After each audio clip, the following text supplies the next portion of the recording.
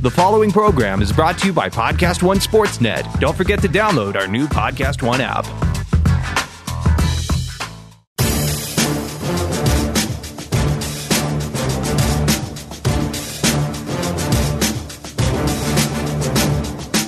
Welcome to RJ Bell's Dream Preview.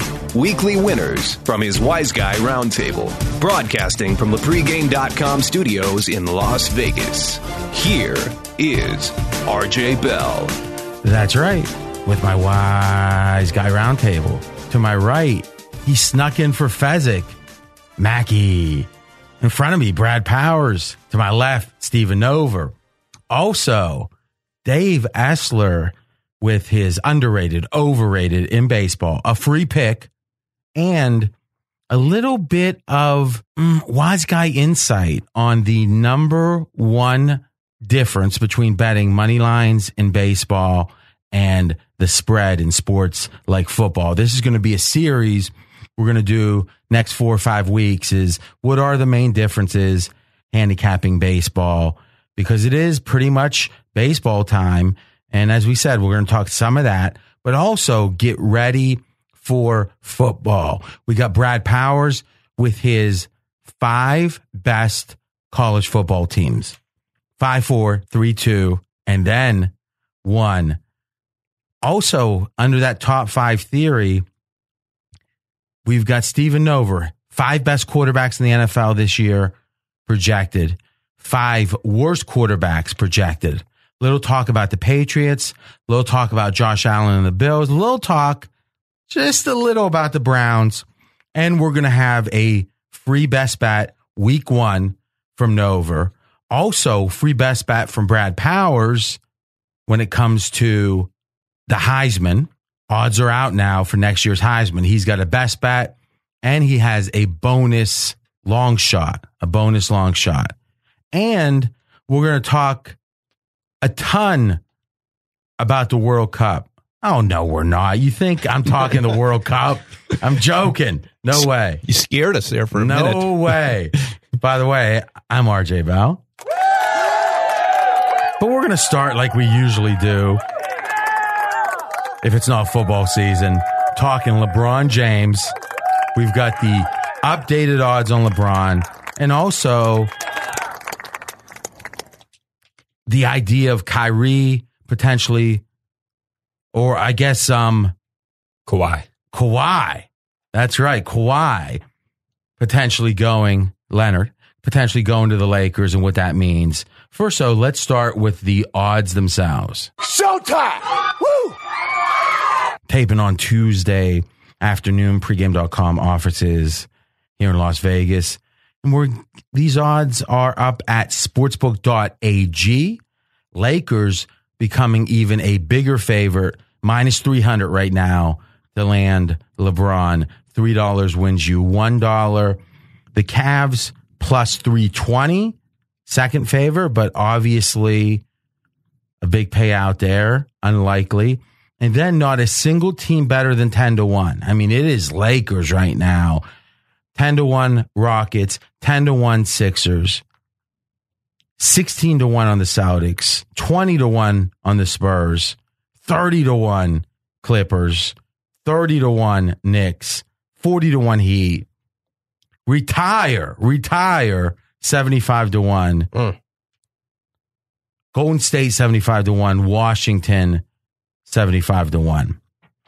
So personally, the idea of the Lakers is my preference because I'm always rooting for the greater excitement, the better action. But I think there's a couple reasons the Lakers make sense. One, LeBron is so savvy when it comes to narrative. He understands that we talk in stories in this world and storylines, and certainly with social media we do more than ever. And the very quickly changing news, what would you call it? News cycles where 4 or 5 hours later, something's boring, is what is going to be that LeBron narrative? Because I don't think he wants it to be that oh, he's going to jump on an existing really good team, a la the Houston Rockets, and somehow do just a lesser version in theory of what Kevin Durant did, because there's no guarantee he's going to win. So imagine he jumps on the Rockets and loses. That's a lot of downside with, quite frankly, not much upside, because if he wins a title, it's like, yeah, I mean, I'm sure it'd be nice, but man, that team in theory could have won a title with CP3 if he hadn't gotten injured in the Western Conference Finals. 76ers, not as mature of a team, but certainly it would be LeBron as the interloper, LeBron stepping into an existing team. Remember, what he did with Miami was build a team to his liking. When LeBron went back to Cleveland, he built a team to his liking. Wiggins, oh, forget about him. Number 1 pick on a cheap rookie contract. I want Kevin Love. And obviously, and we've talked about this trope, LeBron, best player in the NBA, worst GM. But he likes that kind of control. In Houston, not only doesn't he have control, he also, there's not many changes to make. 76ers, not many changes to make. Celtics, not many changes to make. Now, in theory, the Cavs, he can remake the team, his existing team. But I think there's 2 reasons that's unlikely. One, these contracts are so bad. They're in, I made a joke on Twitter that it's like an apartment that you didn't expect to stay at too long and you're not getting your security deposit back. I don't think LeBron's getting his security deposit back if you look at those contracts. Number 2, I think LeBron has learned if he changes teams, he gets a ton of attention, and he likes attention. That's the currency in 2018. And I also think if he stays on the Cavs, what's the conversation? The conversation is, can he get 6 titles? Because what else is there to talk about? He won 1 in Miami, 2 in Miami, 1 in Cleveland. If he wins a second in Cleveland, great. But hey, he already brought 1 to Cleveland. Now it's 6 versus 4. So I don't see, how does LeBron win? Let's just assume LeBron wins 1 or even 2 more titles the rest of his career. Now listen, 15 years in, he's won 3. So I think saying 2 is quite optimistic. But let's just be optimistic. He wins 2 more in Cleveland. Hell of an accomplishment. I'm not even sure how he does it because of how good Golden State is. And let's think about this.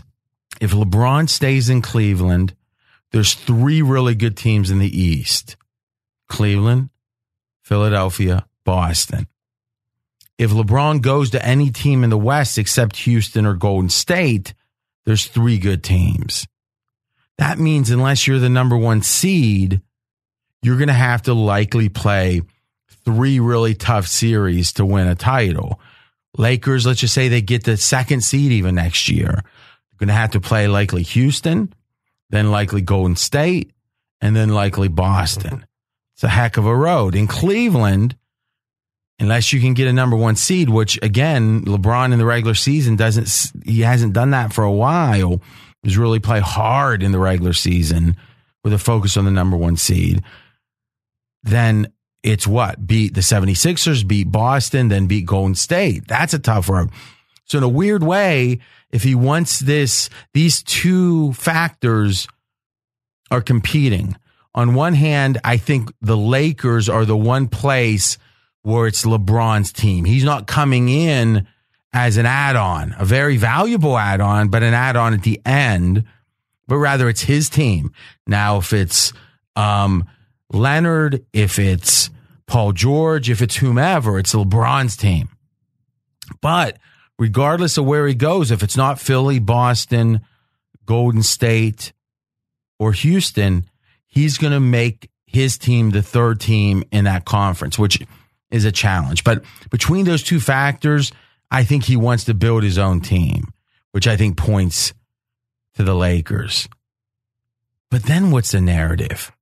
does he become the first player in NBA history to win a third title as the best player on a third team? Or another way, it'd be his fourth title. So to win a title with a third team as the key player every time. Never happened. Never, ever. So now, even if he only wins one, let's say he has 6-7 good years left, he has the most attention, and he's getting the same money pretty much everywhere. He'd have the most attention in the world in LA. He'd get to build his post-basketball career with Magic and the goal to be a billionaire. And if he just wins one title, doesn't matter if it's next year, year after, 4 years from now, he then will be the first. He'll have 4, but he'll be the first guy to win on 3 teams. He's changing. There's a great line in The Wire, and I'm sure a lot of you guys have watched The Wire. Many people believe best show on in the history of television. It's on the game, though, right? And it's the first season, and Lieutenant Daniel's wife says, if they want you to play a game you can't win, play a different game. And right now the game is counting titles against Michael. Change the game. The game is, can I win a third? And hey, what I'm taking on a huge challenge. It's huge. This team didn't even make the playoffs last year. Yeah, I'll sign a few guys. I got some young guys. It's going to be a haul. If we can do even one, it'll be the capstone, the culmination of a great career. Boy, and I kind of buy into that narrative. And then LeBron, it seems like gets everything: a chance to win, a chance for one win to truly cap off his career, and obviously the attention from LA. That's my take. So, open microphones. Does anyone agree? Does anyone disagree? Thoughts? Strongly agree. And obviously, if there's 2 places where you really want to get worldwide attention, it's New York or LA. I like the point that you made there. It's going to be his team and the way he wants to make it. And Paul George is the type of player that he's wanted and expressed interest in playing even in this past year in Cleveland. That's the type of player that's available on the market the Lakers can get. And let's talk post-career. I mean, he's already got a house. He's already established in the Los Angeles community. Makes a lot of sense. Not surprised that the Lakers now minus 300. I'm in agreement, too. L.A. makes all the sense because they have not only the cap room to sign LeBron, they have enough cap room to also sign Paul George. They get LeBron and Paul George. They also have enough young talent to make a trade with the Spurs and get Kawhi Leonard. Now, can you imagine those 3 guys? All of a sudden, they're the favorites, not Golden State. And so I don't know about that. Well, I think if LeBron goes to the Lakers, the dominoes would start to fall. You would see those ramifications. I think Paul George could very well sign with the Lakers then, and I think they'd be a serious trade partner to get Kawhi Leonard. So let's get the name straight. It's Kawhi, correct? Kawhi Leonard. All right. I made the same mistake or a similar one. I just know he's a very good basketball player, a top 5 basketball player. You didn't know anyone named Kawhi growing up, did you? No, I can't say I did. The nitty professor did not. Yeah. We know that. We know that for sure. When and I since grew up, Fezzik's out this week, he'll be back next week. We'll give Steven no, my neighbor a bunch of jokes. There we go. Bananas. See? Did I tell you I love that soundboard? See, he's getting hipper and hipper. Yeah. I don't think. Now, we actually, for ESPN New York radio, Fezzik and I did a little bit of analysis of what would the line be if LeBron signs with the usual suspect teams. So we can actually run through, and I'll give you the odds on each of the teams. Now, keep in mind, obviously, if he signs with the Lakers, there's a range of possibilities what could happen. Do they get Paul George? Do they get Leonard? Kawhi Leonard?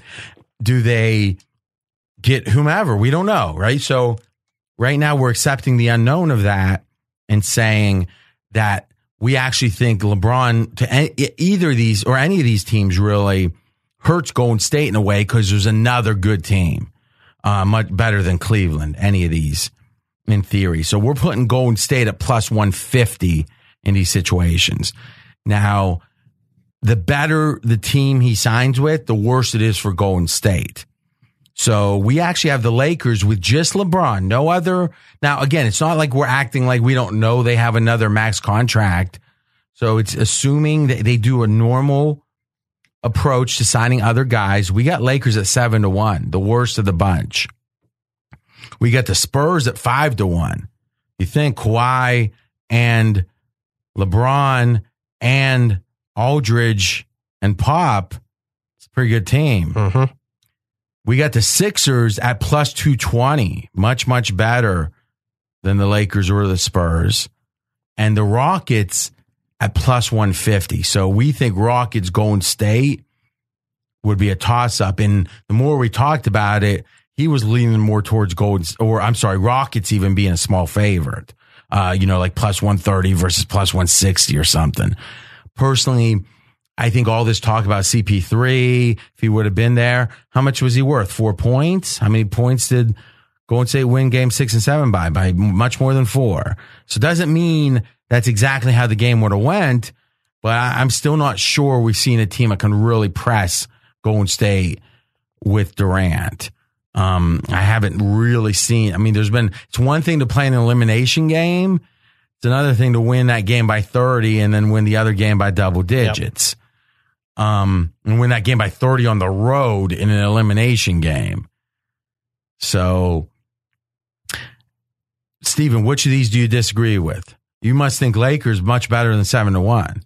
I think if the Lakers, if they do sign LeBron, if you're going to play maybe the Lakers to get LeBron, you might want to put a peanut on them to win the championship too then. Yeah, but I think that, and here's the warning, guys. And remember, bookies are bad. They want your money and they're not fair about it. And what they do is just imagine just hypothetical team X without LeBron, they're 30-1. With LeBron, they're 5-1. They're going to put the odds about 8-1. So you think, oh, okay, if they get LeBron, it's going to get a little bit better. Yeah.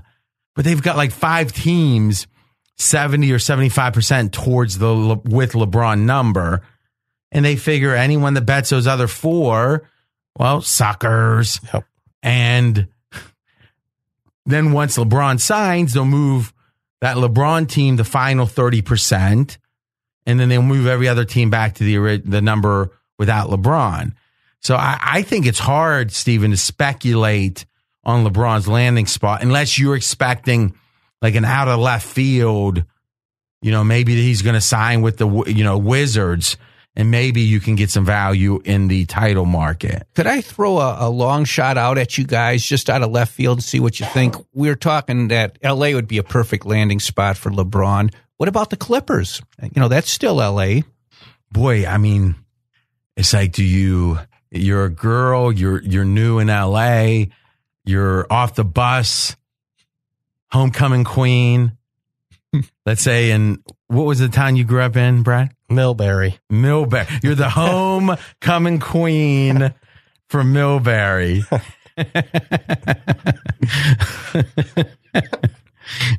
You should move to a small town where the rule of law still exists. You will not survive here. You're not a wolf. And this is the land of wolves now.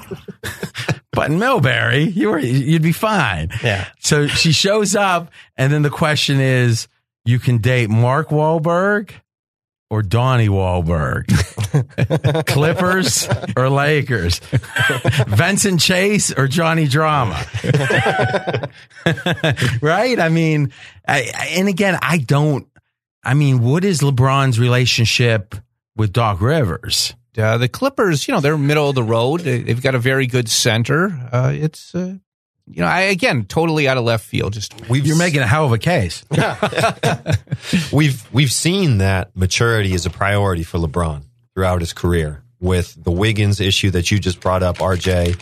And if the choice is between the Lakers, where you have a young head coach and an uncertain roster that is right now filled with young players, versus Jerry West, Doc Rivers, and a little bit more maturity on that roster, he would still accomplish the same thing by winning the title with the third team if we think that that's his primary objective. I mean, it sounds like you guys are like trying to fool someone and you're going to say like, you're punked. I mean, like you can't be serious. Maturity, you mean mediocrity. I mean, who's on the Clippers that can even play? DeAndre Jordan's 2 years out from being an all-pro. No. I mean, so it's Kawhi Leonard, Paul George, LeBron, and Ingram versus a guy that 24 months ago was an all-pro.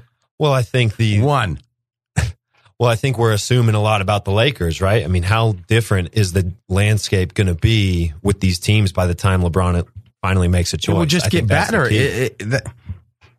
If that's the key, then it's whatever LeBron wants. He's going to walk in and he's going to tell the Lakers, I'm serious.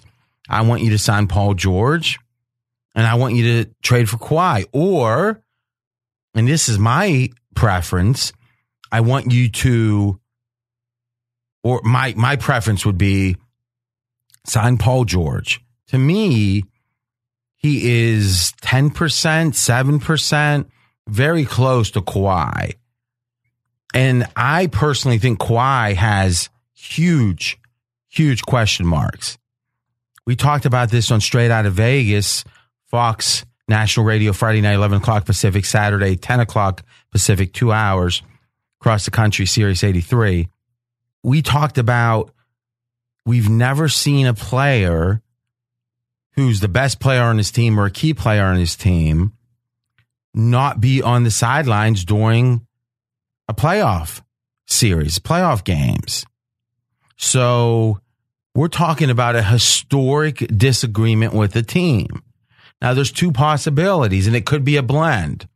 Kawhi and his uncle and his crew they've become irrational, become difficult to deal with. Scenario A. Scenario B is the Spurs have become difficult to deal with. Or C is some combination blending of both. Well, do we have any history of the Spurs being difficult to deal with? No, none. So I have to bet it's Kawhi. So now if you put Kawhi and his crew on with a question mark, I don't know if that question mark is worth 5% of his skill or 10% or 15%. I mean, I think with the biggest question marks in sports, it can be worth up to 20, 25%. You know, TO or whatever back in the day. How much of a discount did you put on him because of his attitude? And Kawhi, to me, was one of the number one team guys in the league. You know, I had seen in the NBA, top 5. So something's changed because it's hard to imagine it's all the Spurs right now. Drew, very disgruntled with the Spurs organization. I've never heard of someone basically missing the entire year with a quad injury. And then not even being on the side. Maybe, again, who knows what kind of injury it was. I think you're right, Stephen, but let's give him the benefit of the doubt there.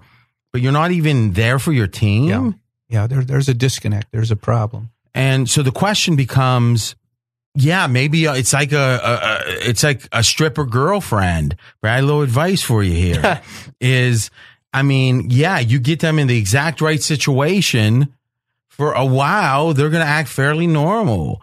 And then Women weaken legs. The trouble starts. You got it? Yeah, I got it. All right. It's important you learn this stuff. Thank you, RJ. Welcome to Mirage, Mr. Papa Giorgio. I mean, you got to learn. Yes. You got to learn. But is it year 2? Is it year 3? We know LeBron's a prima donna. I mean, if anyone deserves to be, he does. How's that work? And then you got Lonzo or the balls there. It sounds like a good reality show. It does. Right? So to me, what do you have to give up for Kawhi? The theory is they're talking Ingram, another, Kuzman, and their number 1 pick this year. So you get Kawhi with his question marks, and the cost is a max contract plus Ingram, one of the top 10 young players in the NBA. Yep. And Kuzman, Kuzma, whatever, is a quality, he's is he the fifth starter on a championship team, perhaps? Or worst case, a sixth guy on a championship team? Oh, he's a good all-around player with upside, and he's got a good contract. Yeah, a great contract. An intangible to him. So you're trading, a potential fifth or sixth guy, a top 10 young player, and another draft choice, and you're paying a max contract for Leonard and his big question mark, or you get Paul George just for the max contract. You sold me. Yeah, I mean, to me, I'd much rather LeBron, Paul George, and you pretty much got your pick of your young guys you want to keep. You can keep them all and not sign. To me, that third max guy is a problem because then you're going to be so thin otherwise. And we've seen that be an issue even with Golden State this year, thinness affecting them, particularly in the regular season. I agree. So, I mean, if you're a Laker fan, if you have a Laker ticket in your pocket, Steven, would you rather them sign Kawhi as a third max contract with Paul George for all they had to give up? Or would you rather them have Paul George, LeBron, and all their young guys? I'd rather have Kawhi. I think he would get straightened out with the Lakers. He needs a change of scenery. And you mentioned...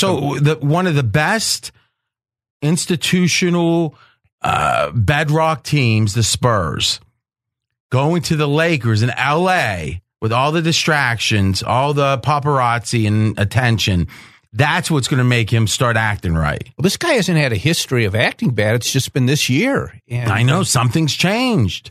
Well, that would have to be ascertained. They would have to. How do you do that? How to properly vet him and all that. But I just think it could be at least superficially, maybe just a change of scenery. I mean, he's a top 5 player. I agree. Pretty but awesome. I mean, where's Paul George on that list, though?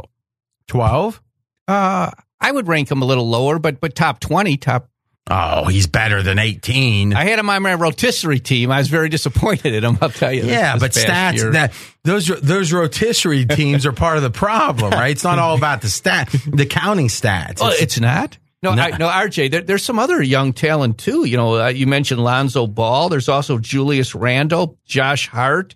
And so they're so loaded with young talent that if they gave up Ingram and Kuzma, they would still have the young talent. That's why I in part would go for Leonard.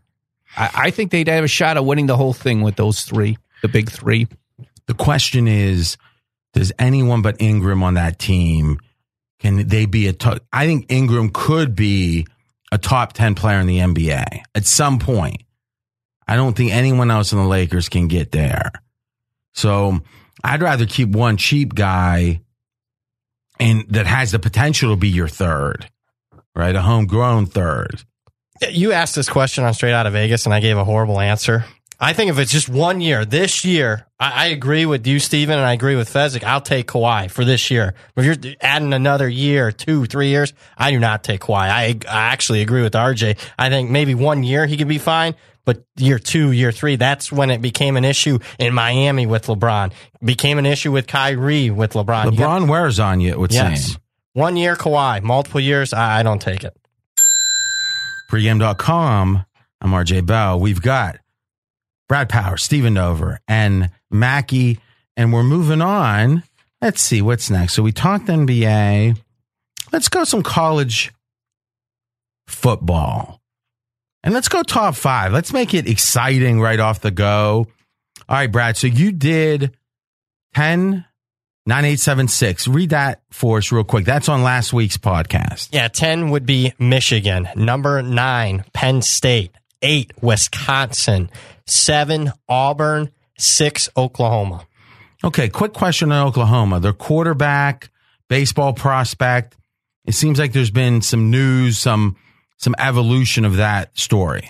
Yeah, Kyler Murray is going to be replacing the number 1 overall pick in the draft, Baker Mayfield. And Kyler Murray, very talented prospect, came out of high school, a 5-star player, top high school prospect in the country. But Kyler Murray is also a 2-sport star, also plays baseball. And at least the expectation was Kyler Murray's going to get drafted. Coming into this baseball season, at some point he's going to get drafted in the baseball draft. Well, Kyler Murray had an outstanding year this spring in baseball. And not only did Kyler Murray get drafted in the first round, got drafted in the top 10, and he's looking at a $4 or $5 million contract. And specifically in the contract this year, they're going to allow him to play just one more year of football. So this is it for Kyler Murray. His only year as a starting quarterback for Oklahoma is going to be this year, and then he's full bore going to move on to his baseball career. And to me, that makes Oklahoma a little bit of a high variance team. Oklahoma, in my opinion, clearly the Big 12 favorite, going to be favored by at least 6 points in every game this year. So I expect a very motivated Kyler Murray. This is his last year playing a sport he loves. But if Oklahoma disappoints, and I got to give credit to RJ here, if Oklahoma loses a game or two and that they suffer that dream crusher, if I'm Kyler Murray, I can't attain my football goals at that point. Maybe I start focusing on what's next in store for me in life, and that's my baseball career. And I do think this is an interesting concept, the idea of handicapping late season games now, because you got the game of the year bets in both college, and then CG Technology has all the NFL games except week 17 up. Some of that handicap is who's going to be quarterbacking. So in theory, if you're leaning against Oklahoma in a late game, I think it's a free roll. If you think even if Oklahoma is motivated and playing max, if you think the bet's decent at that point, yum, yum, because I think there's a decent chance that that team the Oklahoma won't be motivated come late in the year, and that's the number you get now would be even better. And that's a great point. And we've already seen that in the game of the year markets. Oklahoma's later games, they've been bet against all three of them. Kansas State's moved against them a couple of points. The Texas games moved against Oklahoma 5 points. And then the latest game available, West Virginia's moved against Oklahoma 3.5 points. And if you're thinking, the bettors are just fading Oklahoma this year. Well, week one, the bettors were on Oklahoma. That one got against Florida Atlantic, a very popular team with Lane Kiffin. Oklahoma got bet up 4 points in their favor in that game. So the bettors are already taking that position, RJ. Really interesting. Yeah, you're on top of this. Maybe, I love it. Maybe. Now and again. Now and again. All right, so we got 10 through 6. Let's go number 5. 5, Washington, team out of the Pac-12, the most experienced of these 5 teams I'm going to be talking about today. 17 returning starters.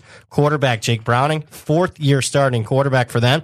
Myles Gaskin, their running back. 50 yards away, you're going to know this name, RJ, from breaking the all-time rushing record for Washington. I think he was playing back when you were in college. Napoleon Kaufman. Does that name ring a bell or no?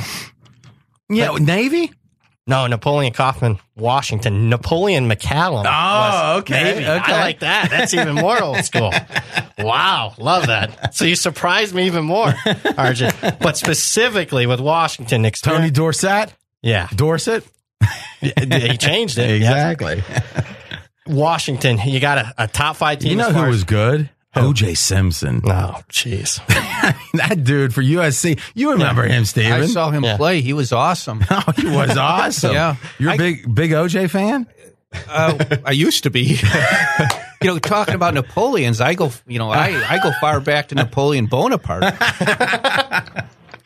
So I heard you actually had a big political bet with the French Revolution. Yeah. I took the coalition, and I liked Wellington. He was my ace in the hole. Well, look at it. Oh, wow. the nitty professor showing a little history. Love it. Go ahead, Brad. I got to just interject one last thing. It has nothing to do with anything, but my favorite historical figure of all time, Marshal Ney. One of the grand marshals for Napoleon. Okay, you can continue. Why is that, though? Oh, he was the bravest of the brave. Really? Yeah, he was just awesome at Waterloo with his frontal charges with the horses, but he couldn't break Wellington's defense. Okay, I'm sorry. You can go on. Did he make it out of Waterloo? He made it out of there alive for that battle. And then what? He ended up with a firing squad. Napoleon took him down? No, he stayed loyal to Napoleon. That was his problem. All reasons why he's my favorite historical person. No, for any of the ladies, let's call them mature ladies out there listening. If you're interested in a night like this with Steven, just go to the pregame.com forums, jump in, say you're looking for a date, and we'll go from there. I'm available too for historical podcasts. Wow. Go, Brad.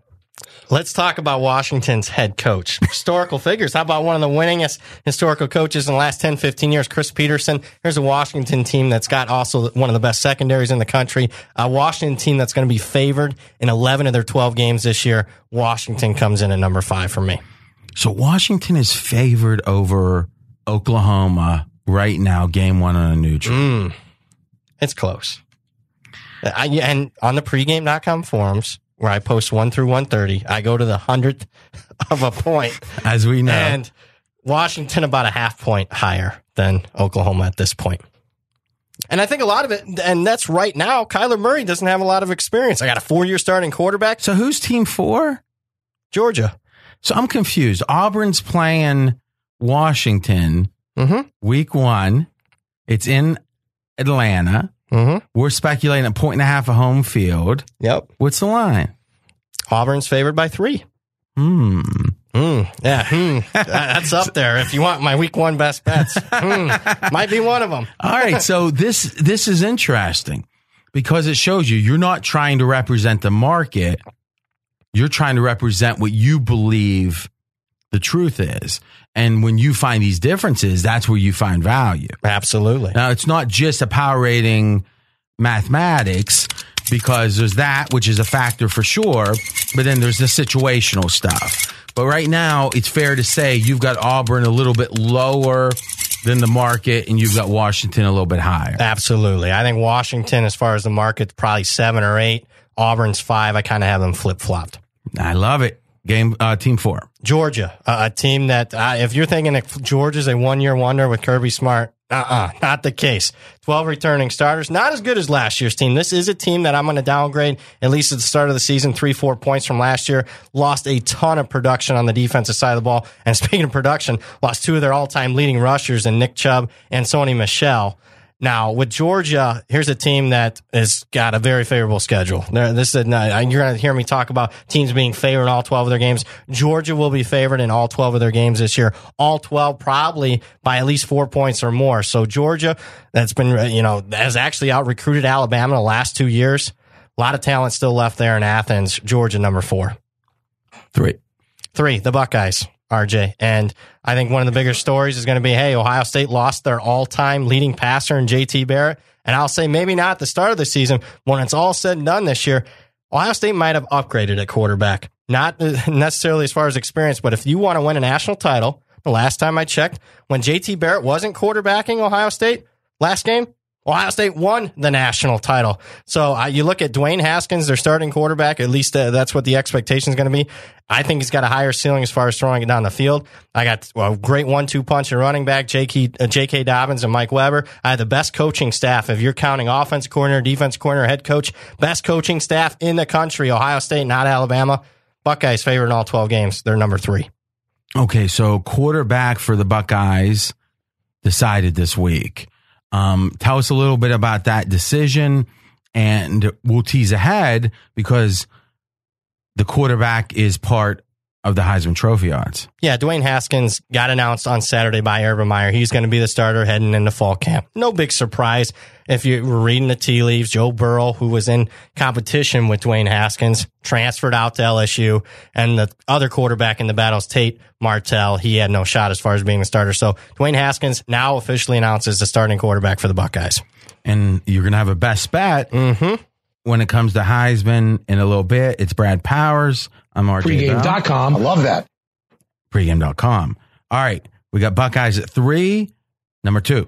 Clemson is number 2. And I got to be honest, with 15 returning starters, easily the best defensive line in the country, all 4 of Clemson's starters could go in the first 2 rounds of the NFL draft, and likely 3 of them in the first round. That's how talented they are up front. If you could guarantee me Clemson has above average quarterback play, I think Clemson is the best team in the country as far as player personnel. Not Alabama, Clemson, at least heading into the season. Problem is quarterback. Is it going to be Kelly Bryant? Is it going to be Trevor Lawrence? Big question mark there for the Tigers. But mainly, you look at them, another team that's going to be favored, Clemson, by at least a touchdown in all 12 games. And here's an important note here. Last 8 years, Clemson has finished higher in the postseason. Their postseason ranking has been higher than their preseason ranking for 8 straight years. And I fully expect Clemson is going to start the season number 2. Therefore, if they make that 9 straight, the only way to do that is to finish number 1. Ooh, 8 straight. Wow, that's impressive. Very much so. Very impressive.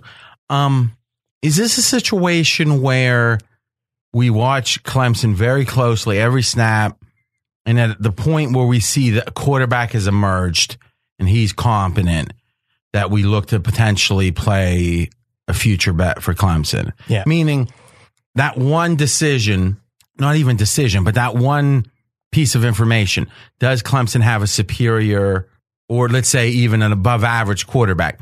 If the answer is yes, let's say the answer is yes. If their quarterback, if God came down and told you their quarterback's going to play the 15th best quarterback in college football, are they the best team in the country? Yep, they are. So this is about, and again, you could be surprised, but since they're so deep and there's so many other players, it's going to be hard to imagine their non-quarterbacks aren't going to be top couple, and if not best in the country. Thus, it seems like this team, when it comes to are they a favorite or the favorite to win a title, Clemson comes down to how good the quarterback is. No question about it. And I will have a little sneaky 5-1, 6-1 Clemson winning the national title in pocket. I'm not going to wait until, week 3 or 4. If I get confirmation reading the tea leaves in August camp, I will have a significant bet on Clemson to win the title. 10, 9, 8, 7, 6, 5, 4, 3, 2, 1. Who could be one? Let's see. Alabama, with the best coach in the history of college football, in my opinion, Nick Saban, 10 returning starters. The other 12 guys that started for Alabama, where are they this year? They got selected in the NFL draft, a record for the Crimson Tide. So a little bit more depth shy than what they usually are, with a record number of players going to the NFL draft. The major story out of Alabama this year, the quarterback controversy between Jalen Hurts and what I think is going to be the expected starter, Tua Tagovailoa, who led the national title comeback for them. They'll be better with Tua as far as throwing the football down the field, and that's what Alabama needs. But I have a couple of concerns with Alabama, even though this is the team that's been favored in 111 of their last 112 games. But here's a couple. If you're thinking the chinks a little bit in Alabama's armor, how about this? Recruiting rankings. Alabama coming into this year, 7 straight number 1 recruiting classes. This year, though, number 6. So only did they not have a number 1, didn't have a top 5 class. What do I attribute to? A lot of coaching turnover. But how much does that have to do with this year? I think a lot of it's staff turnover. Nick Saban's getting up there in age, and you got to be, when you're on the recruiting trail, you need a lot of young, hungry assistant coaches. And right now, since 2015, he's going to be going on 7 different offensive and defensive coordinators entering this season. That's a lot of staff turnover. I certainly can't fault you, Brad, for putting Alabama number 1. And I understand that they just reload instead of rebuild. But how do you address this? All new secondary, new kicker, new punter, and they lost their nose guard, this Deron Payne, who I think was very underrated, and he's going to be tough to replace. Hold on. You're saying a D lineman for Alabama is going to be tough to replace? Well, this is the nose tackle, and they funneled everything. He would take up the double teams. No, I'm not saying he wasn't good, but I bet that the fourth guy behind him is probably 85% as good. It could be. That's why I wanted to ask Brad and just pick his brain on these things, because these are really tough losses. And you're saying Alabama is number 1.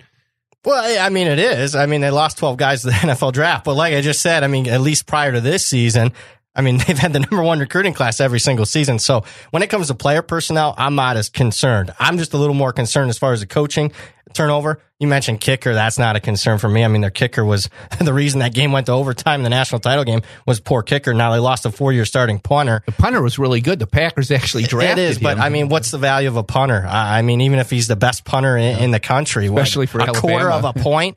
Yeah. Still, the fact of the matter is, Alabama has believe it or not, an advantageous schedule, even though they're playing in the SEC. I'll be stunned if Alabama isn't at least a 7 or 8 point favorite in every single game this year. So you do the power ratings. Brad Powers does 1 through 130 every week. You update them, pregame.com forms. But you have a system that goes 100 being the best team typically. or near 100 is like the platonic ideal 100 is.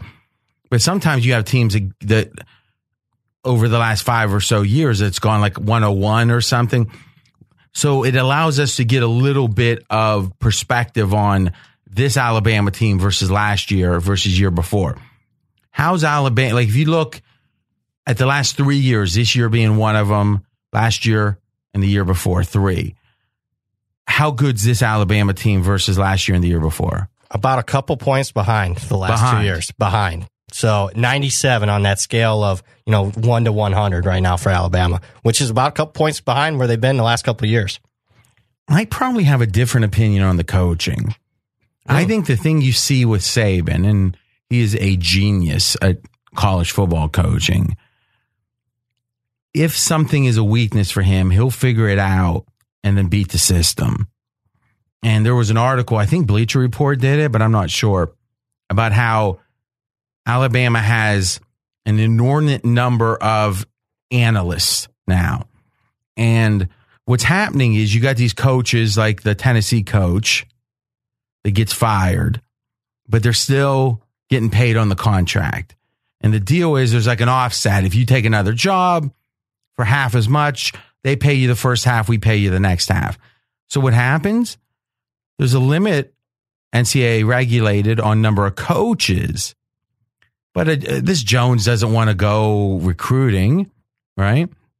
So what happens? They pay him $100K, something, maybe less.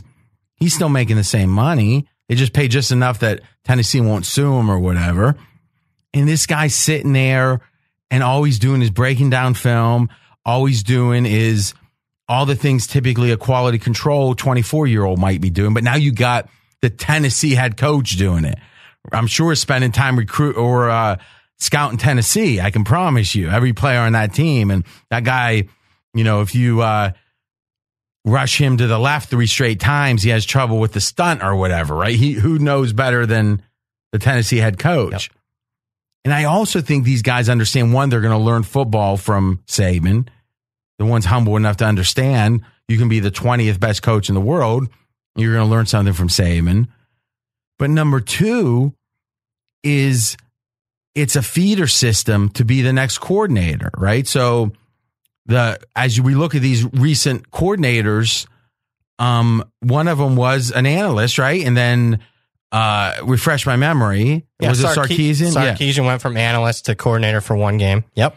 Okay. So you figure you're learning some football, you're with Alabama, and it's almost a dress rehearsal to step up. My sense is with this system, the idea that their own success is what the problem. The reason they're losing coordinators is everyone wants to hire these guys. Yep. So why not create a feeder system where you've got, and again, I don't know how good of a coach Jones is, right? But my guess is if you were the head coach at Tennessee, you're probably not going to be too deficient if he slides in as a coordinator. Agree. Excellent point. So my sense is this was a problem, was starting to be a problem, and it feels like he solved it. Is coaching the problem right now? I mean, it's tough how many of these analysts do they have? Like 12 or something? He's been so far ahead of it. Yeah. The problem is the rest of college football is starting to catch up. There was a several year period, RJ, where he was the only guy doing it. He was the only coach that had 5, 6 of these analysts. Now everyone, or at least the big budget programs like Ohio State, Notre Dame, USC, now everyone has. But if you stack up the pedigree of these analysts, it seems like Alabama's far ahead right now. They're still ahead, but Ohio State, I think, still has. Okay, Ohio State. That's it, though. Is able to pay their OC more than Belichick was going to pay them, right? DC, yeah. Oh, okay. Shiano, yeah. So, I mean, and then you got Michigan taking the co-OC that's the line coach now or whatever, right? So, these guys are on a different level, but it's hard to say either Ohio State or Alabama is going to be deficient at coaching. Yes, I am nitpicking. But I also think you might be right because these analysts aren't necessarily going to recruit as well. But here's what I've learned about these, and you know these recruiting agencies a lot better than I do. Here's what I learned. They might have a guy that's no stars or whatever, real small. The minute Texas, and again, maybe this is a little anachronistic because Texas isn't the way Texas used to be, but the minute that Florida State offers them or Ohio State offers them, they become a 4-star instantly. Yeah, they go from a 2-star, 3-star to 4-star. So if it becomes the fact that Nick Saban wants that, I mean, let me ask you, I'm sure you knew the top 10, 15 guys. Were there numerous guys Alabama was going after that they didn't get, or did they get who they wanted? Because if they get who they wanted, I don't care what the F Rivals has to say. Now, if Alabama's getting beat, Georgia beat them on quite a few this year. But you're not going to get every guy. Yes. But if you look at the number of guys that Alabama was recruiting hard, how many did they get? What percentage versus last year, year before? I'm not saying you've got that answer. To me, that's the question, though. Because if the percentage is about the same, means I trust Saban more, I trust Rivals. Great point. But if somehow, some way they weren't getting their guys this year, now that's a different conversation. Do you have even a half an answer to that? Yeah, I would say it was down 10 or 15% this year than prior years. But again, we're talking a freshman class. If it was a 2-year recruiting thing, then I would be more concerned. Yeah. So that's interesting because we do always have a sense of like there's some ranking that's going to tell us, but it's back to the idea. I trust if Nick Saban says, I want this guy, and Rival says, oh, no, Georgia was better off getting that guy, who do you trust? Fair enough. Pregame.com. I'm RJ Bell talking to college football specialist Brad Powers. I read 9 newspapers a day. You can tell. Okay, we ready to go to Heisman odds? Absolutely. Let's break it. First, I want you to read me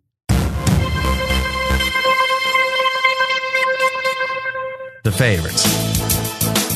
Bryce Love, running back, Stanford. Last year, 100-1 preseason. This year, the favorite, 5-1. Bryce Love, running back, Stanford. So just to be sure now, you actually had Bryce Love at 100-1. Is that saying 100-1 to make sure I remind the listeners? Yeah, and if they need another friendly reminder, I was on Colin's podcast doing that. Thank you, RJ, for getting me on that podcast. Number 2, Jonathan Taylor. Who? That's actually the running back from Wisconsin, is the number 2 favorite right now at 7-1. Fresh off a season where he broke the FBS record with nearly 2,000 rushing yards. Gets all 5 starters back on the offensive line. I can see why he's up there. Jonathan Taylor, running back, Wisconsin, 7-1. Alabama quarterback Tua Tagovailoa hasn't been announced as a starter, 10-1. And then Jake Fromm, quarterback Georgia, 12-1. Khalil Tate, quarterback Arizona, 14-1. Those are your 5 favorites. And remember, guys, Brad is on this stuff. So his Twitter is a great place or a great follow because when things break in college football, he is going to have it as quickly as pretty much anyone at Brad Powers 7. BRADPOWERS, the number 7. Now we've got a best bet and a long shot special coming up. That you're betting both of these, right? Absolutely. For the Heisman. Whoa, make me rich, wherever you can drop that stuff. So we're going to take Dwayne Haskins, who we mentioned earlier, was just announced as starting quarterback for Ohio State. He's currently 25-1, but let me break it down. I kind of have a formula for who I'm going to bet in the Heisman. You look at the last 18 years, so this century, last 18 years, since 2000, 15 of the last 18 Heisman winners have been quarterbacks.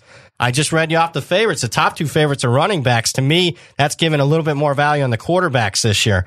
Also, if you look at the average wins for those 18 winners of the Heisman in the regular season, the teams they play on won an average of 11 games per season. So I need a quarterback for a national title contending team. I got that here in Haskins for Ohio State. And you look at, is this the one time where I want to bet on a Heisman favorite? Usually I want to bet on the favorites even in futures markets. No, this is the one area where you can bet on a long shot. 6 of the last 9 Heisman winners weren't in the preseason top 8. That's Dwayne Haskins, who's not even in the preseason top 10 as far as the shortest odds. Haskins got some experience last year in a big pressure-packed situation. Second half, down on the road against Michigan, leads the comeback, completed over 70% of his passes. And again, I mentioned it earlier, I'll mention it again. Ohio State's problem the last 3 years with JT Barrett, vertical passing game, throwing it down the field. Last time JT Barrett wasn't the starter, Ohio State won the title. I think they got a great shot at winning the title even without JT Barrett. Dwayne Haskins, 25-1. Best bet. Brad Powers. I think the concept of the news cycles, the way that you can become famous in 6 hours in this world today makes the long shots on the Heisman have a better chance. Back in the day, it was who's on the cover of the magazines. You might have seen him play twice on television when Stephen was rooting on O.J. Simpson and such. But now you can watch every game. And, the famous example is that Hill from A&M was Johnny Football's follow-up quarterback, wasn't on any Heisman odds, had a good opening game, was like the second favorite the next day. Yeah, and that's a great point. 20 years ago, the Heisman was more of a career award. Now it's like a first 7-8 games. Who can get hot and get momentum at the start of the season? I'm sorry. RJ. No, go ahead. Brad, I'd like to ask you about Jonathan Taylor. The last 20 years, the Badgers have had a lot of great running backs. Ron Dane, who did win the Heisman, Corey Clement, James White, Anthony Davis, more recently Melvin Gordon, Monte Ball. Where does Taylor, in your opinion, fit in? Is he better than all those guys? Great question. He's probably, if I was stack ranking him, he's probably 2 or 3 at this point. I mean, a lot of those guys had 3-4 years. I got 1 year sample size, but he's got the potential. And I like at least this season when he's running behind the best offensive line in college football. You got a long shot for us. Yeah, let's go with same formula. Quarterback, name brand team. Sam Ehlinger, quarterback, Texas, 100-1. Now, is Texas going to be a national title contender? I actually say yes to that. I think they could be a surprise national title contender. I have multiple max bet tickets on Texas in individual games this year, and Sam Ehlinger is one of those major reasons why. Here's a guy that's a true freshman last year, led Texas in rushing despite being banged up a few games. I expect him to be named the starter. And if I got a Texas team, name brand team, winning 9-10 games, then of course, I think Sam Ehlinger will be a major reason why they win 9 or 10 games this year. If that's the case, then I could see him getting an invite to New York. Boy, that Brad Powers, that dude knows his stuff. Good job, buddy. Thank you. One and only commercial break. Dollar Shave Club. Let me tell you something, guys. Here's the thing about Dollar Shave Club. If you want to be rich, now once you're rich, you can do whatever you want. So if you've got, let's say, more than $10 million out there, feel free to ignore me. Everybody else, listen up. Steven, you got $10 million? I have $10. All right, so listen up. You show up, you got the beard going. Especially, let's be candid. If you got, like Mackie has a sculpted jawline. You can, listen, you want to have a couple days growth, it's fine, right? But if you don't have a sculpted jawline, ooh, you look like those poker players.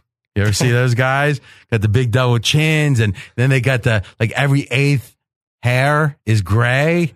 It's not a good look. Those are the kind of people who are like, you've never had the gout? Nice. That's the kind, usually at those poker tables, there's a lot of conversation about the gout. All right. So here's the thing, though. It's the chicken and the egg. You might say, yeah, but to really be able to shave and do it like a rich guy, I've got to be rich. No, you don't. And here's a great way to try a bunch of Dollar Shave Club products for just $5. You've got 10, so you could do this no problem, Steven. I don't have gout, though. Don't you have to be rich to have gout? No, not in Vegas with the buffets and such. Henry VIII. Just think about how much shrimp you can eat. Guy runs sales at pregame. Tom's dad, great guy. Gib. One time, Gib was hillbilly as they come. Like, I don't think he ever left like 10 miles from where we grew up. But a really smart guy, like natively smart. He comes out to Vegas like 15 years ago, and I think we were at the Fiesta down there past Sunset Station at the buffet. It's like, $8.99 or whatever. They've got this gigantic, I don't know, 30 pounds of shrimp sitting right in the middle on ice. He looks and goes, I've never seen that much shrimp in my entire life. So think about it. Shrimp is a good food to give you gout, for example. You can eat all the shrimp you want for $8.99, Steven. Now, you couldn't eat all that shrimp with your $10 and also do the Dollar Shave Club. So don't. Because for just $5, you can get their Daily Essentials Starter Set. It comes with body cleanser, one wipe Charlie's, their world-famous shave butter, and their best razor, the 6-Blade Executive. Keep the blades coming for just a few more bucks a month. Add in shampoo, toothpaste, and anything you need for the bathroom. Check it all out at Check it all out at dollarshaveclub.com/dream. So this isn't a promo code. This is your URL. Type it in, dollarshaveclub.com/dream. That's dollarshaveclub.com/dream, DREAM. And listen, this could be about money. It can be about love, romance, lust. How much is a lap dance, Brad? $20. $20. So literally, if you get all this stuff to get maxed out, ready to go, to max your chance at love, you can do it for 1/4 as much as one lap dance. Yeah. And let me tell you something. This, you might not want to hear this. The strippers don't love you. All right? Yeah. dollarshaveclub.com/dream. Oh, last one here. Our old friend TrueCar. Here are some useful car tips you might not be aware of. A coffee filter and a little bit of olive oil can clean your interior. Removing excess weight from your car will improve gas mileage. And you can place your key fob on your chin to increase its range. Wow. Weird, right? Well, here's another tip for you. You might not know. TrueCar also helps people get used cars. That's right. TrueCar isn't just for buying new cars. Steven, you're in the market for a car, aren't you? I'm writing this down. TrueCar. That's it. They've got a certified dealer network and a nationwide inventory of nearly 1 million used cars. You'll enjoy real pricing on actual inventory and a simpler buying experience, whether you buy new or used. And with TrueCar, users can see what others paid, so they know if they're getting a good deal before buying. They're also more likely to enjoy a faster buying experience by connecting with TrueCar certified dealers. When you're ready to buy a new or used car, check out TrueCar and enjoy a more confident car buying experience. Remember, guys, is part of any transaction is buyer's remorse. If you know you get a good deal, that's worth money. And if I could pay X amount and not be sure if I paid the right amount, or paid the same X and be sure, that peace of mind is valuable. Some features not available in all states, but if it's available in yours, take advantage.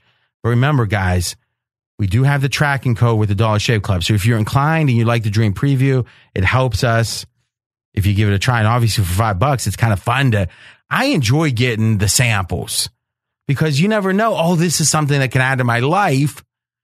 And I never even knew it existed. How are those one white Charlies? What's wrong with your mic? Talk up. Yeah, one white Charlie. Yeah, you got to talk up, dude. You're like, I'm sorry. Try it again. We're not editing. Yeah, one white Charlies. How are those samples? They're great. You've tried those? So I did the promo box. I went with the $5 promo listen, box. Look at Mackie, this guy. I mean, he doesn't miss a trick. You might think how nice he is, or you might also think, I'm the dirtiest player in the game. But go ahead. One wipe Charlie's. Excellent. Didn't know what to expect out of those. Excellent. Did it give you a little tingle? Yes. Yes. Imagine you might potentially get laid, Steven, and you're getting a tingle in your bum. I mean, we could do A/B testing on this copy for the rest of our lives and not get better than that. So let's go.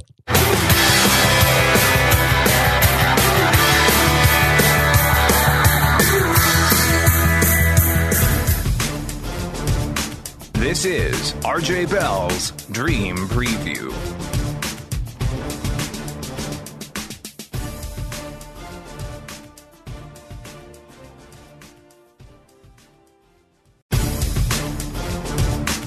Now back to RJ Bell's Dream Preview. Tons of action down the home stretch here. We've got top 5 quarterbacks, bottom 5 quarterbacks, a week 1 best bet from Nover, and a little bit of baseball. Wow. A lot of action. Lot of action. All right, Steven, why don't you read me 5-1 your 5 best quarterbacks? Okay, number 5, Matthew Stafford. These are best quarterbacks Number 4, Russell Wilson. Number 3, Tom Brady. Number 2, Drew Brees. Number 1, Aaron Rodgers. You've got Stafford better than Big Ben. Yes. Where's Big Ben? 6th. I think Stafford's still in his prime, and Big Ben's not quite as good. I don't think he ever had a prime when it comes to Big Ben. So you're saying you got the ball, 2 minutes and 15 seconds left, down 6. You want Stafford with the ball and not Big Ben. If Stafford has... you're already back. If he has Antonio Brown and Le'Veon Bell, sure. So Big Ben has been a fraud. He's just been... I didn't say he's a fraud. I have a break 6. I'm not saying he's a fraud at all. I'm just saying I'm basing this on talent, and I would take Stafford. Big Ben has better weapons. What do you think of that, Brad? I would have Roethlisberger ahead of Stafford. Well, that is a very low-key way to say that. Mackie? I'm on the same page with Steven here. I got Stafford 1 slot ahead of Big Ben. I'm not judging, right? I don't play those sound clips. It's an authority figure behind the curtain. Wow. What is that? Has Stafford ever won a playoff game? No. I just is that true? He never has? I don't think so. No. I like his talent level. I think he's well, you really are like a rotisserie guy. Do you ever worry that all joking aside, do you ever worry that skews your thinking on like what really wins? No, I think it helps my handicap. No, I think it does in many ways.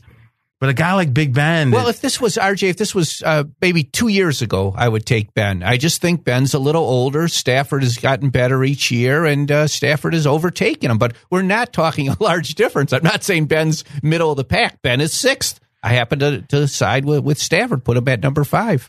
It's close. Now, you've got your favorite team is... the Packers. And who's number 1? Aaron Rodgers. Okay.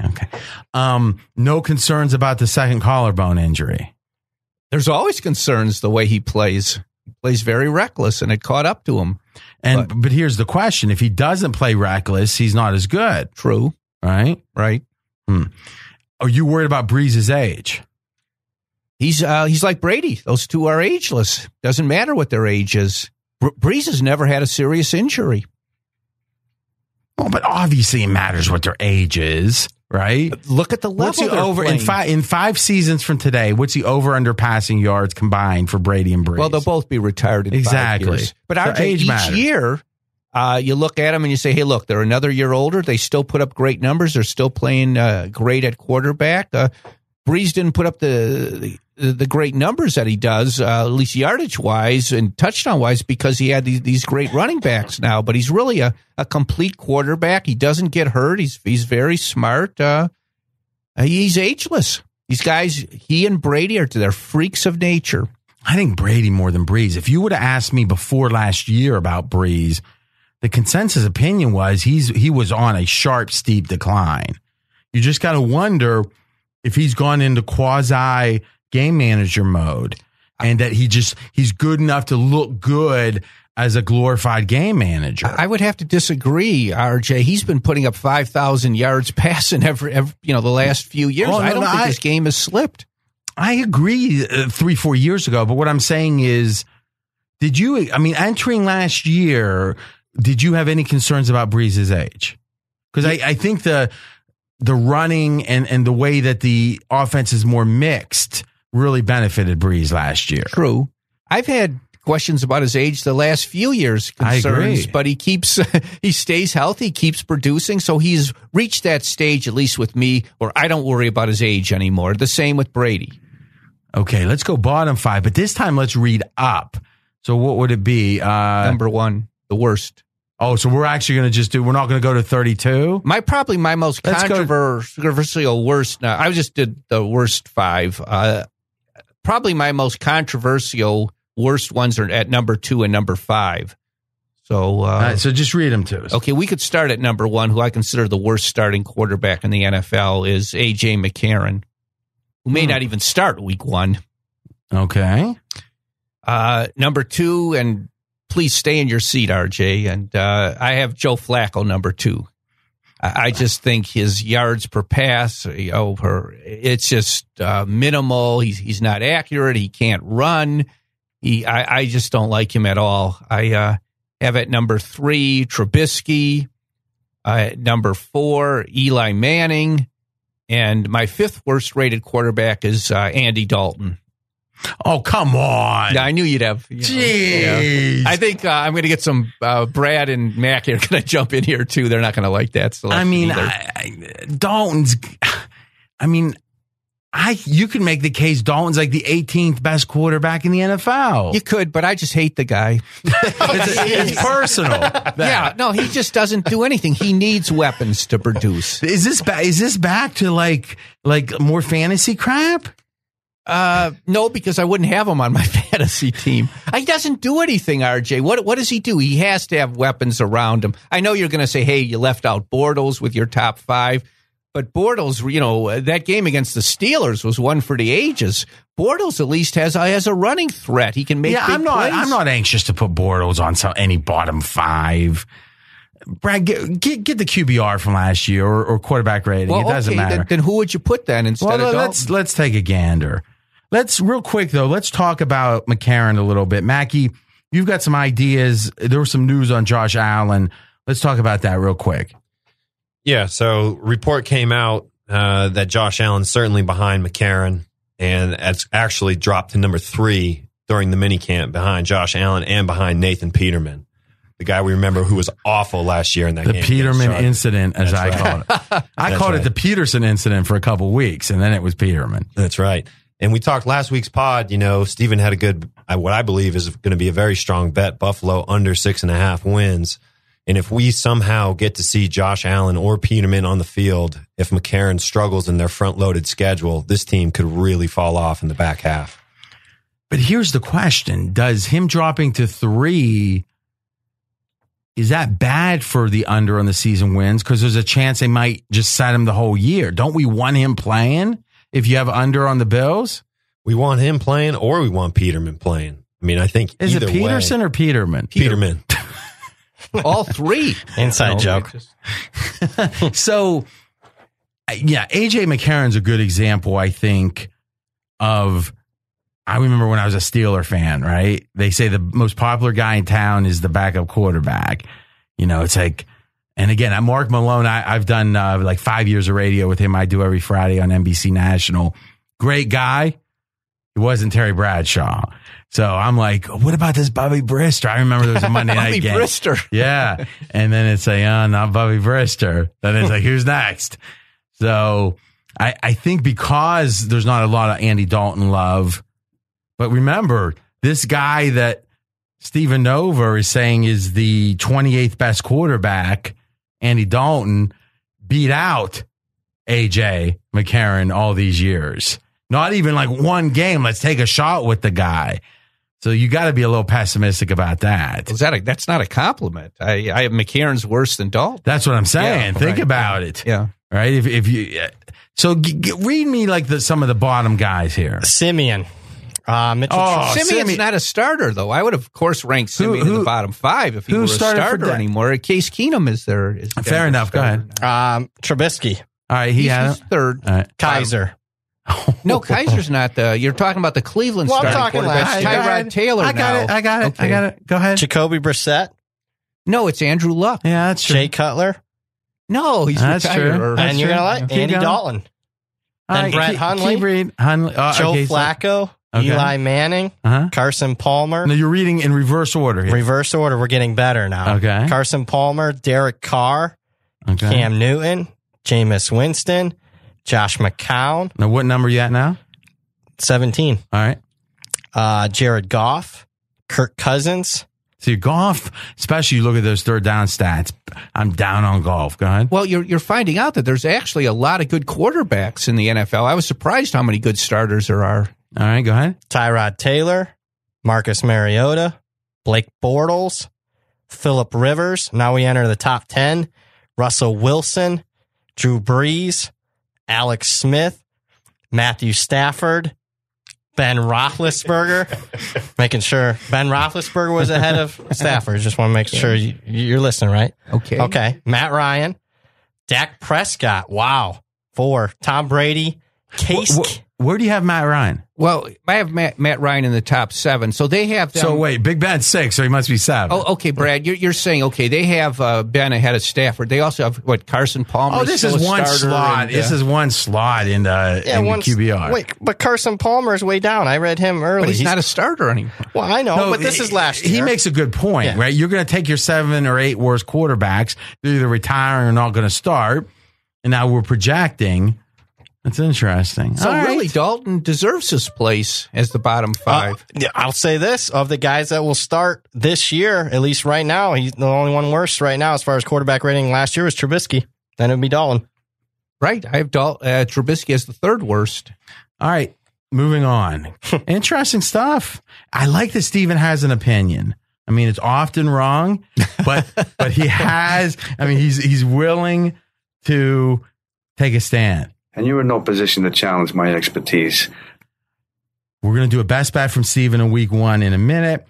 We were going to talk some Pats. Let's hold that for next week. We got a little Patriots next week. But back to Josh Allen, I do think it's another example. If you believe, I mean, I think we all agree, even if McCarron's number 32 right now, if I bet the Bills under, or if I bet the Bills against them in week 10, I want Josh Allen quarterbacking if I had to pick it now. So the more that Peterman or Allen quarterbacks, the more I think some of these second half of the NFL season game bets, you might want to be looking to fade the Bills.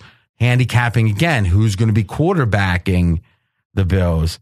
All right, it's best bet time. Don't know about the future, that's anybody's guess. Ain't no good reason for getting all depressed. Fire up your pad and pencil, I give you a piece of my mind. NFL best bet week 1. This is the opening season, not preseason. Week 1 of the opening season. I'm looking at the Redskins at the Cardinals, and the total is 44 there. That's a key total number. I'm looking to go under in that total. Arizona new head coach Steve Wilks. It's the Steve Wilks era. Very well-respected defensive coordinator from Carolina coming over. This is going to be his Cardinals debut. And I got to think all during the offseason he's preparing for this week 1 game against Washington's offense. Skins' new quarterback, Alex Smith. I see that as a downgrade going from Kirk Cousins to Alex Smith. Smith, a more conservative quarterback. Washington, very weak run defense. And Arizona is going to have David Johnson back. Whether he's going to be rusty or not, he missed practically the whole season last year, remains to be seen. I don't expect him to play much during preseason. I do expect him, though, to be a bell cow, to get a lot of carries in this game, which is going to eat clock. Washington, they're going to stack the defense to stop David Johnson. Safeties are going to play in. He's going to be looking at an 8 to 10 man front practically. Who's Arizona's new quarterback? Likely Sam Bradford, a dink and dunker. I just don't see a lot of points in this, so I'm going to go under 44 in this week 1 matchup. So give the teams again. Washington at Arizona Cardinals under 44. Yes. Yeah. I like it. Not a lot of like Mackey's waiting, like he's going to judge it or something. He's grading it. Go ahead, Mac. Let us know what you think. No, I like it. I think Steven brings up some good points, and what I would add to it as well is that we have a serious lack of explosion with these two offensive skill groups aside from the tailbacks. So defensively, game planning each of these opposing offenses, I think you're right. You stop the back, you have very little else that can hurt you. I think Steve Wilks really wants to win over the Cardinal fans, and he's going to do it with what he's done it before with defense. I think he's going to have a really solid defensive game plan here. And yeah, you hit it too, Mackie. I just see not a total lack of explosion with these two quarterbacks with these offenses. Could you imagine Mackie and Nover like at lunch, like at a Jewish deli eating pastrami, and we just had like mics there? I love it. You would? Well, we have dinner every night. Every week after the podcast, we go and grab dinner. We could do this for you if you want. Yeah. You could mic us. And yes, that we'll put that on the maybe one day list. All right, guys, we got some baseball and some special baseball from Nova here. So Oh, I'm sorry. Check that from Essler. But Nover's a baseball guy too, so we'll get good feedback. So we're going to start underrated, then go to overrated, then go to the difference between moneyline baseball handicapping and the spread handicapping, football, etc., and then a free pick for Wednesday's action last. So if you're listening past Wednesday night, you can skip the free pick, but you'll want to hear the next couple. So let's start with the underrated team from Essler. And that would be the Philadelphia Phillies. And I know for the sort of casual fan, that may be difficult to accept because the press around the Phillies says the Phillies are just not any good.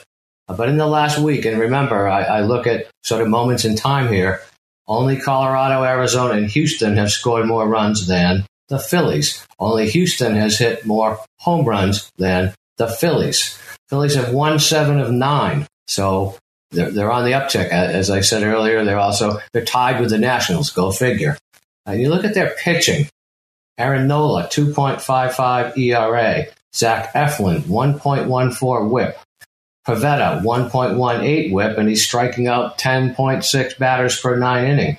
Vasquez, in spite of a bad outing against the Brewers, he's got a 1.20 whip and a 2.79 ERA on the road. I mean, those are tough numbers to bet against. I would grant you that their bullpen is suspect at times, but when somebody like Jake Arrieta has your worst numbers, the guy's still got a season-long ERA of 3.30, and he's all but forgotten. They're 6 games over 500, and talk about value. They've been underdogs in 13 of the last 20, never more than minus 140. And as we're taping this, I see Velasquez is only minus 115 at home. So going forward, they play Washington, and we just talked about Washington perhaps being overvalued.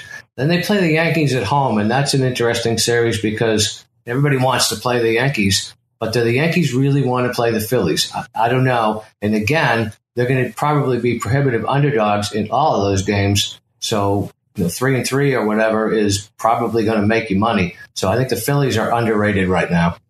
Okay, Essler says Phillies underrated. What do you think, Steven? Dave always makes good points. I think I love their starting pitching. That is very underrated. Definitely agree with Dave there. They've got a black hole, though, at third base. This Franco is just not stepping up. They have a promising outfielder, Nick Williams. He just broke his nose. He's going to be out a few games. The problem with the Phillies is Kapler, their manager.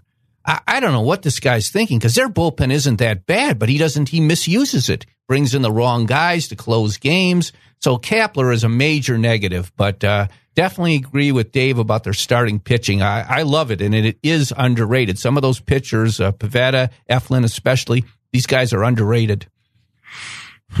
So do you maybe look to play them first 5 innings? Do you look to play them plus 1.5? I mean, if so your biggest concern with the Phillies is their managerial decisions? Especially with the bullpen, RJ. So maybe going with them for the first 5 innings would be the way to go. Yeah, so you think they're weak, the Phillies' weak spot is the bullpen? Especially the way the manager uses it. They have some good arms in the bullpen, but he doesn't use it right. He's very unconventional, Kapler, and you never know who he's going to use for a closer, and it's often the wrong guy. Okay, next up, we've got overrated team from Essler. And, we got Steve Cofield storming. It's just like Mr. Rogers' neighborhood. Now, this guy has never come to a Dream Preview pod, but somehow he's got a check coming, right? So what do you think? He's right here. I mean, he would never miss that check. I mean, unbelievable. Jump on the mic there, Steve. Give us a little free content. What'd you talk?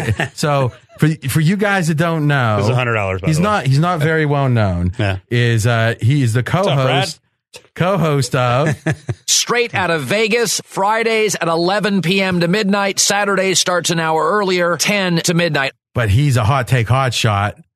What's happening? What'd you talk about today on the radio? We still don't have a liner with Colin mentioning my name. He refuses. What's the problem? He says who? He keeps saying who? We got a little loose today on the local show. So what'd you talk about? Some Kawhi rumors. hockey trades, and we got into an interview with Judy Garland in 1967. Steven would have jumped right in. I know, right? One of my all-time favorites. I mean, he was talking about Napoleon, not Napoleon Dynamite. All right, Cole, where are you going on your trip? You're going where are you going? Going to Mexico. Really? So I'm getting all my affairs in order. That's why I never rush over for the check. I'm like, let me get the money, make sure the will is written out. Oregon's going to be harvested. It's all over. What if he comes back and he's kind of limping and he's like, yeah, my immune system's never going to be the same. Got to do what you got to do. All right, my man. Have fun. All right. We got that out of the way. Let's get back to a little knowledge from Essler. And we've got his overrated team. And by the way, after his overrated, I had a question for him. So he gives it. I have a question and then his response. Well, we're back after a break last week, and my overrated team this week, and we've used these guys before, the Washington Nationals. In the last 7 days, they've hit 241 with exactly 2 home runs. I used to call them the one-man team with their DL list, and that would have been Bryce Harper, obviously. Harper's hitting 212.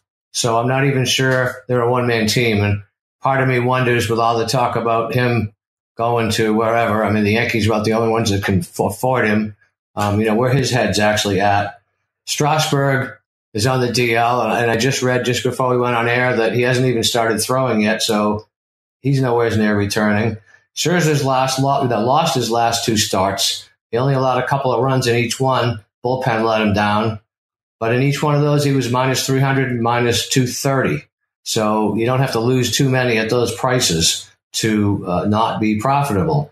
Gio, the last 3 starts, 3 runs, 4 runs, 5 runs. That's very un-Gio-like. The pen has overperformed, in my opinion, all season, and they just lost Brandon Kinsler. Now, I just read again before we went on air that they traded with the Royals for Herrera, so that could be an uptick. Matt Adams is not 100%, and I was about to throw that out there when I just read again he went on the DL with Kendrick, Wieters, and Zimmerman. Who they play in the next few games, we always talk about that. The Orioles, who have lost 9 of 10, but Washington swept them in Baltimore 3 weeks ago, so Baltimore is going to be motivated, and Washington's going to be a prohibitive favorite, maybe too much.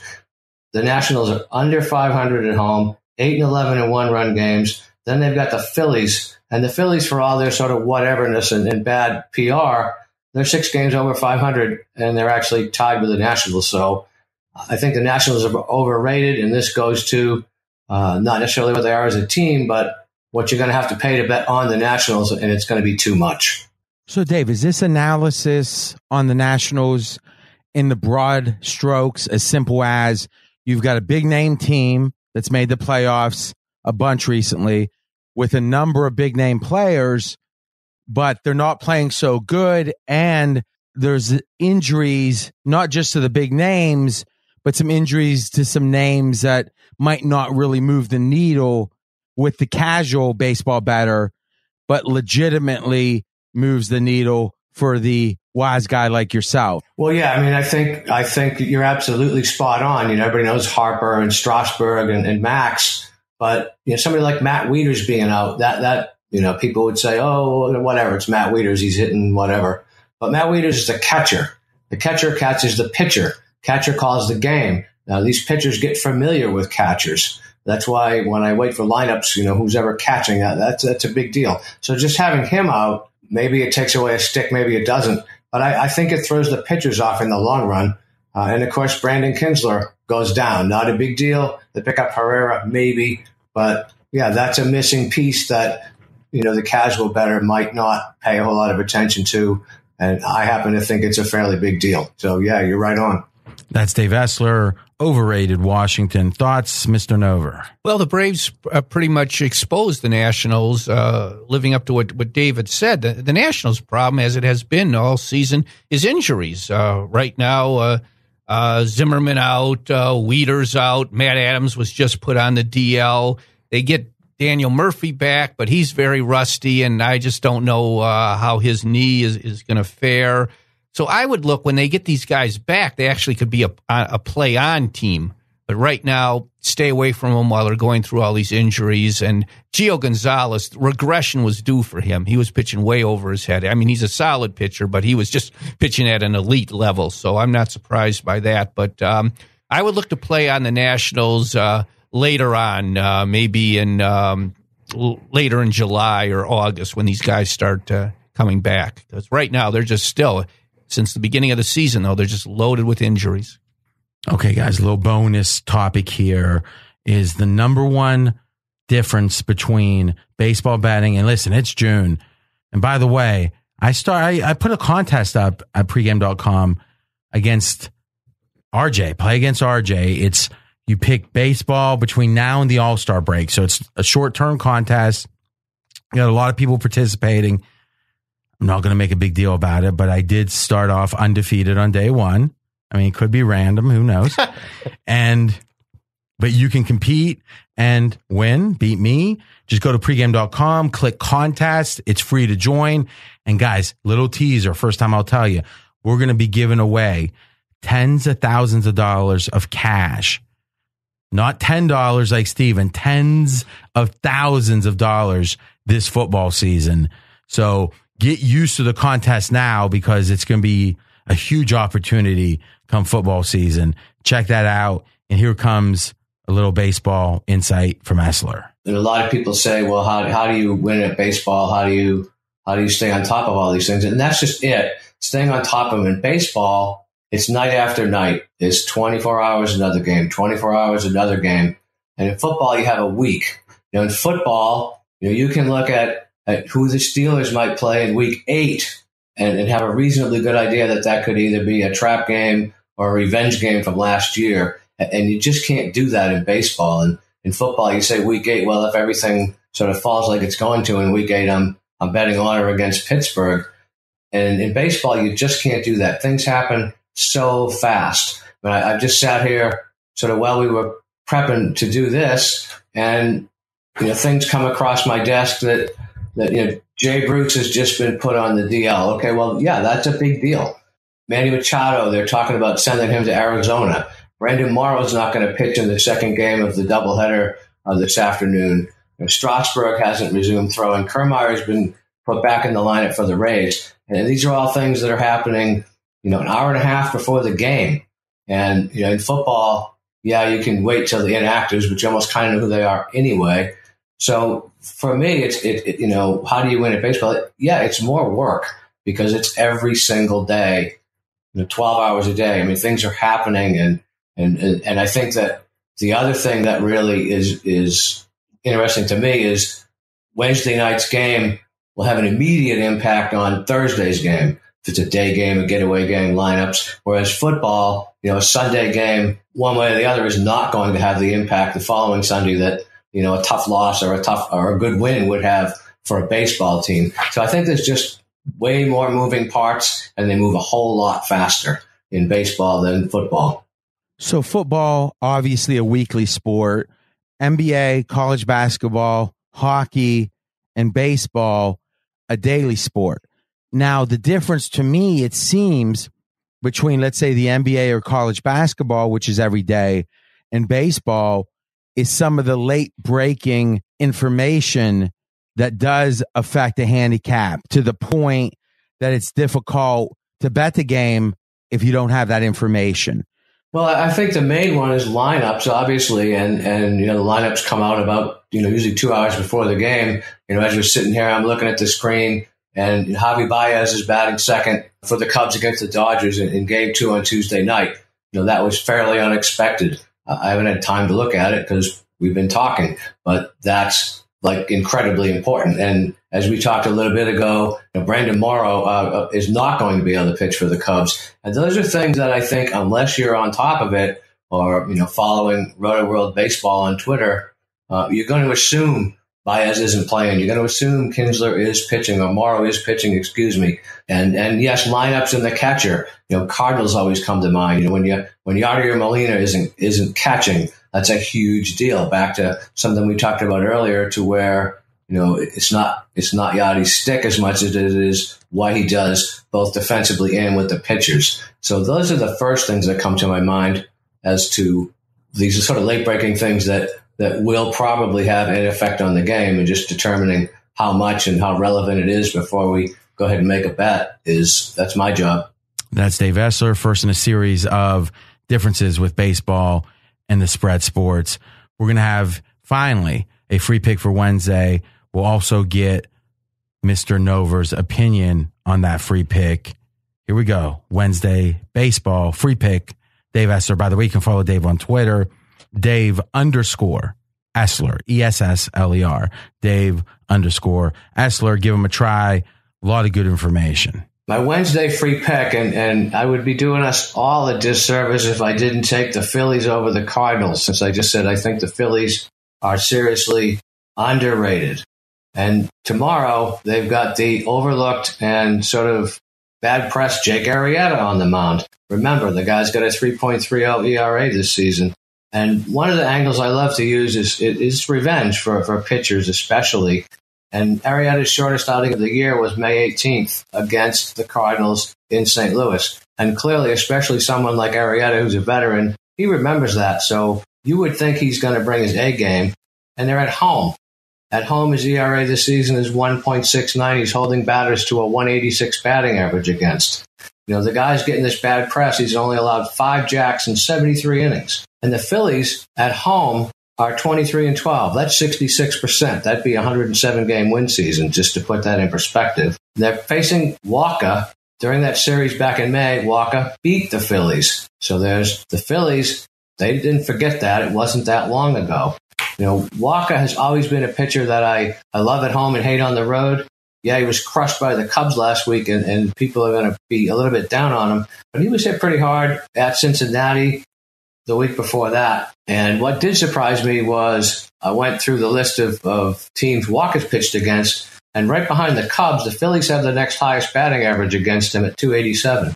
And at Citizens Bank Park, which is where this game is, Walker's thrown 9 innings the last 3 years, 17 hits, 10 earned runs. And I said, well, what does that mean? Well, I don't know, but I know those Phillies teams were probably lesser teams than this one. Phillies pen is much better at home, almost 2 earned runs better per game. Cardinals bullpen is one of the worst save percentages in baseball. They're 26 out of 30 teams with a whip of 1.60 on the road. So I think that's a really cheap price for Arrieta at home on Wednesday. Thoughts? I like it. Arrieta had just been pitching super this season until his last 2 starts. I think it's just a bump in the road. I think he does come back. Dave could have mentioned, when you're talking about the most overrated team, he mentioned the Nationals, but you could also come up with the Cardinals. They're been very disappointing this year. Fowler, Wong, these guys are just having terrible seasons. Pham is having a down year compared to what he did last year. I don't think he's 100%. Gorko isn't hitting the homers like he did last year. So I could definitely see a fade on the Cardinals here. All right. Thank you, Stephen Over, Brad Powers, Mackie. And guys, got some announcements coming up for football. Follow me on Twitter. His Twitter handle is @RJ in Vegas. And we'll be back next week and all through the summer. It's going to be every Wednesday a.m. You'll get the Dream Preview. We'll have some bonus pods too. But subscribe and you won't miss anything. And next week, Fezzik's back. We'll continue on college football, NFL, baseball, all that good stuff. Talk to you there. Thanks for listening to RJ Bell's Dream Preview. Catch the Wise Guy Roundtable each week. College football released on Wednesday, NFL on Thursday. Don't miss any winners. Subscribe on Apple Podcasts or wherever you listen. Visit podcastone.com and download the Podcast One app. Have a question for RJ? You can contact him directly on Twitter @RJ in Vegas. Live the dream with us each week.